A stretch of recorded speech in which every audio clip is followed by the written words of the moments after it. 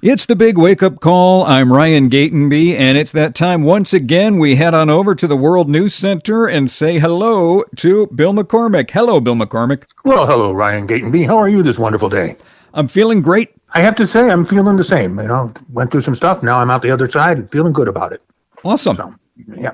Well, that's exactly what you want. No, yeah. You want, if you got to go through what I went through, you want to come out with answers and good news. And so far, that's exactly where we're at. So I'm happy with it. Let's talk about somebody who might, I don't know if anyone's happy about this, Disney and Marvel. Have run into some issues. The movie Shang-Chi and the Legend of Ten Rings is the first all-Asian movie released as a superhero movie. It's based pretty religiously on the comic books. And the star of the movie was the first full Asian person recently to host SNL.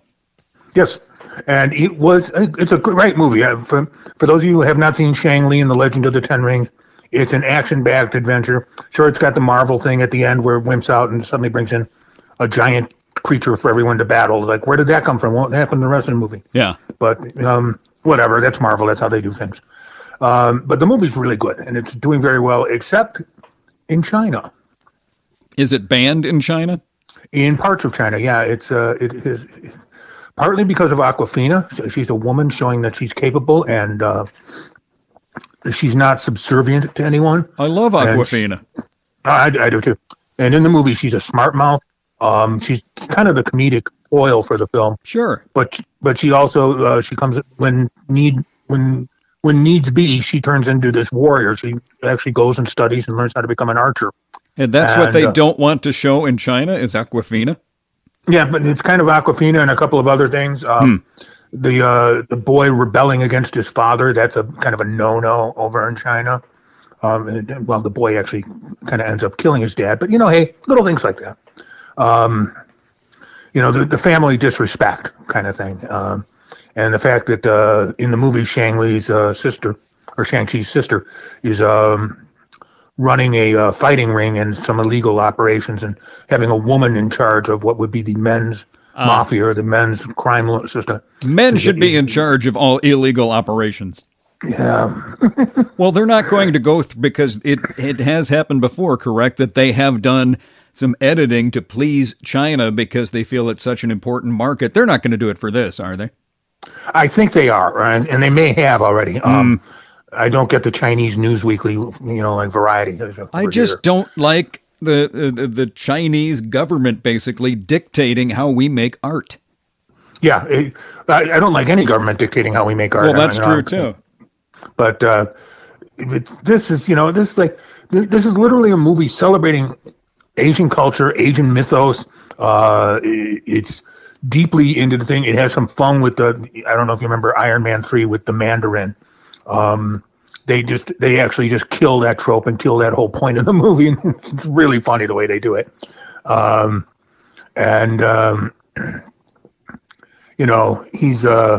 It's a fun movie. It's an exciting movie. It's definitely an edge of your seat kind of film. I don't think anybody's going to care that the cast is all Asian. It's just a really good cast that does their parts really, really well. And I like the fact in the movie Awkwafina and Shang-Chi are friends. They support each other. There's no love interest. There's no deep romantic kisses under the clouds or anything like that. They're just friends, known each other since they were kids, and they will always be there for each other's back. So if she's the comic relief in the film, would you say it's kind of a buddy comedy? A buddy picture? There are elements of a buddy comedy in it. Fortunately, they didn't go that route for the whole thing. Yeah. But for different setups to it as they go into different scenes, yes, they do kind of have it as a good or buddy comedy thing. And especially when they're trying to find an address in China, and they're kind of walking around the streets, and he's got his little address card, and they're kind of going back and forth, and it turns out it's just this completely abandoned building. And when he gets there, it turns out they trick him into signing a piece of paper that says he's going to be fighting in the main event that night. All right. So this is somebody saw him on YouTube. Disney Plus is this one? Yeah. I don't know. It should be out on Disney Plus by now. It was theater only for a while, but I think it's on Disney Plus now. All right, I'll have to check that out. Yeah, it's a good movie. It's a really good movie. It's just funny. It's like, at some point it's like, what do we have to do to please you, China?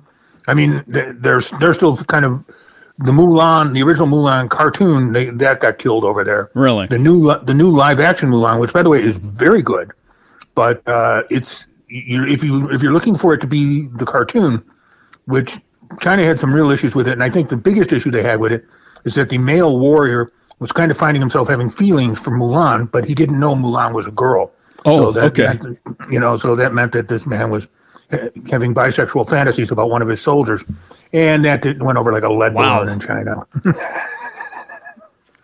And that's not normally a theme you get in a cartoon, but there you go, Disney. Just throw that one right out there. All right, I will have to check those out after I'm finished watching 8 hours of the Beatles complaining. Yeah, well, you know me, I'm not a huge Beatles fan. Yeah, I don't hate them. It isn't like I'm anti-Beatles or anything else. It's just, as I got exposed to rock and roll when I was a kid, it was kind of the Stones, the Kinks, the rougher edge stuff, and the Beatles just kind of never really clicked with me. And I like my bands nasty and mean.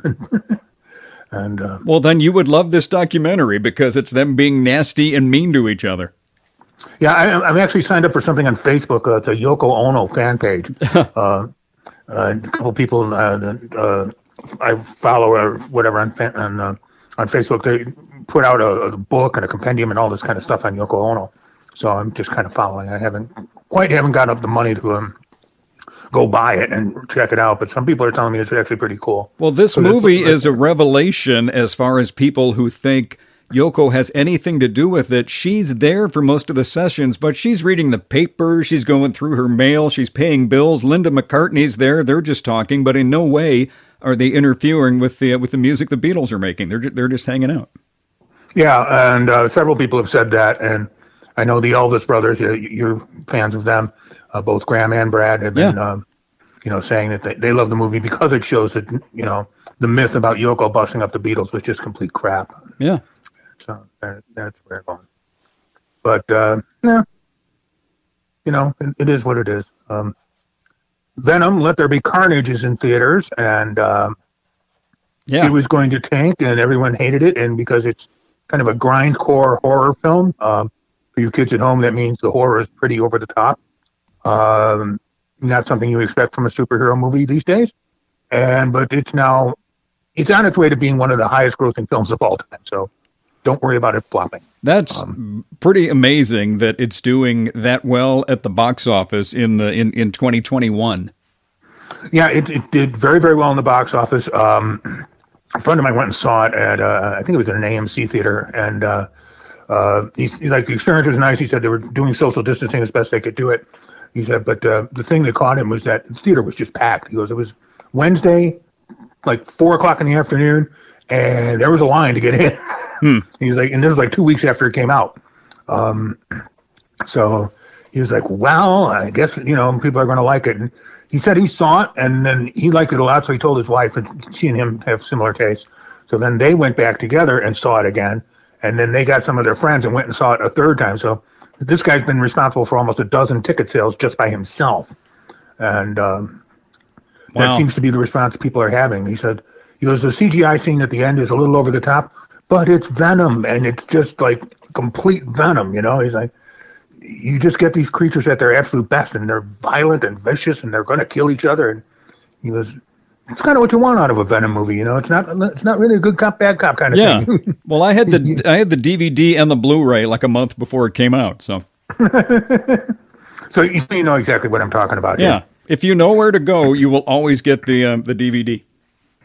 Yeah. The Eternals is still chugging along, but it hasn't done bad, but it hasn't done good. It did better in Europe. It did good in China. People really seem to like it there.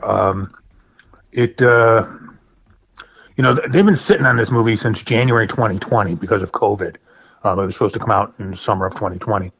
And so they've been sitting on this thing fully wrapped, fully produced, all the CGI done for over a year and a half.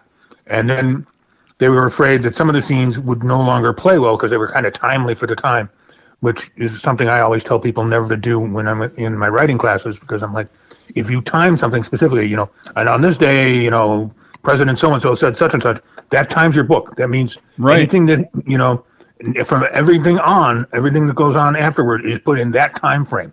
And, you're stuck there. That's where everything has to happen. And it's like Chekhov's gun. For those who don't know the theory, says if you bring a gun into a story, then it has to be used. Nothing can be brought into a story if it's not used. Mm-hmm. Otherwise, it's just you're just wasting people's time. And the Eternals had a couple of side raps in there that were meant to be funny. One of them was kind of a rip on Henry Cavill's Superman, which now doesn't look like him. Well, now it may happen again. We'll get to that in a second. But it, they're making jokes at the expense of the DC universe and a couple of different things. And those would have been really funny coming out right around Zack Snyder's, coming around Justice League or something else. But now, a lot of things have happened since then. And with such a lag time and it's sitting so long before release, you think there would be the temptation to go back in and tinker with things and do a little more editing. From what I heard, they kind of just said no. It is what it is. It's an introduction film to 10 characters simultaneously. Yeah. What do you tinker with, Then you go back and sandwich in things that relate to movies that have come out since then. Yeah. Who knows? They didn't do that. They didn't really tinker with it. They just left it as is. And when they got a chance to release it, they released it. And they did a pretty good PR campaign to get it going. They did more for that film than I've seen, them do for a lot of other films, because the other films kind of get an organic rush on the internet and get an organic rush of people talking about them, and the Eternals did not. So they kind of had to go out there and give it a push. Like I said, it's doing well overseas. It didn't do much here in America. I've had the DVD for 15 months. So. Well, then you know why it didn't do well in America. Spider-Man No Way Home is coming out, and I've seen a ton, and that's something I haven't seen recently, a lot of publicity, but I'm seeing billboards for that all over the place. Yeah, this movie, Marvel wasn't really sure what was going to happen with this movie. It was supposed to be the end of the Sony contract and the end of a lot of different things. Yeah. And when they started showing rushes of the movie to the investors and to the people who were behind the scenes, and they showed it to some critics, and our friend Jenna Bush being one of those people, and everyone 201 was like, oh my God. And they can't, they're obviously sworn to secrecy. They're not saying anything that's going on in the movie. But when the ticket sales, they broke the internet. But when the tickets went live on Fandango, you couldn't get online to order them. They just shut that whole thing down. And when they did finally get it up, they actually went and got a couple more servers. I don't know how big, but it's not like you're going down to Best Buy to get a couple of gigs. These people are getting hundreds of terabytes. Weren't we talking about this last week, that people were paying like $1,000 for advance tickets? Yeah. And don't do that. Marvel, Disney, and and everyone is saying, please don't do that. Sony's saying don't do it. There's legitimate places to buy tickets. There's a couple of resellers out there that are authorized by the company to do it, and that you can get the tickets for a $5 more, which is fine. You're going to spend that on popcorn anyway, so you don't care that much. They seem to have gotten a grip on it and shut down some of the resellers with the $1,000 tickets. But apparently those guys were making bank. Allegedly, one guy had 6 pairs of tickets, and he managed to sell all of them, each pair for $1,000. What you have to watch out for those is, the barcode is only good for one time, and who knows if they're just selling the same barcode, and whoever uses it first, that's the only one who's going to get in, and then you're out all that money. Yeah, and you really do. There's so many different scams. As you said, the repeated barcode on this, the same barcode on a bunch of different tickets. The other one is the tickets are only good in one location. Which usually tends to be some rural nowhere location. So you can use it if you're going to, Barangarang, Utah or something like that. But otherwise you can't see a thing. Anyway, the bank on this thing is enormous already. So Marvel and DC have started putting out some groundwork, regular promotion that they haven't done for other movies. But of course, too, now they're transitioning back into theatrical. When this hits on December 17th, it's going to be strictly theatrical for an extended period of time. And so now they're going back to some of the more theatrical promotions. But I think, as our friend from Warner that I talk to all the time said, she said, what's going to happen is, she goes, it's the hybrid promotions that are going to work best. Yeah, we're still going to do billboards and do different things for when it's in theaters. But we learned on internet promotions that you can spend 10% of the money that you used to spend. Oh, sure. And still get just as many eyeballs on it, just as much traction, just as much as everything you wanted, you got. It's like 10% of the money. And that frees us up for budgets for films and frees us up. That's a lot of money that suddenly comes back into the pot that we can do different things with. And, then brings us to Zack Snyder's Justice League and everything that's going on there, because we did catch a rumor from her. It's not official, and I cannot name anyone. Okay. But basically, now that Warner and Discover is they're taking over everything, and they got rid of all the people, Hamada and all the rest of them, that were in running Warner Films. They just cleaned house. And from the CEO down to, the receptionist, basically, they just took them all out. And so now that's all being done. And the people over at Discover really want the Zack Snyder multiverse to start happening. So from what I'm hearing, talks are underway for a Justice League 2 with an option on Justice League 3. The Flash is going to be looks like it's going to be implementing Superman back into the movie, because they weren't going to do that. Oh, okay. Because Henry Cavill's contract was going to be cut, but they got him back. And there's a rumor that they got Cyborg in it too. I don't know about that. I've heard nothing to confirm it. It's just the vaguest of rumors, but it happens to be someone I trust saying so. So take that for what you will, because they've been wrong before, but they've never intentionally lied to me. Well, Bill, we got to stop right there because we're out of time. So I want to send everybody, check out worldnewscenter.org, BillMcSci-Fi.com, at BillMcSci-Fi, at Big Wake Up Call, and please subscribe to the all-new Big Wake Up Call with Ryan Gatenby podcast. We're everywhere you get your podcasts. Bill, thank you as always, and we will chat next time. Thanks for having me. Bye-bye.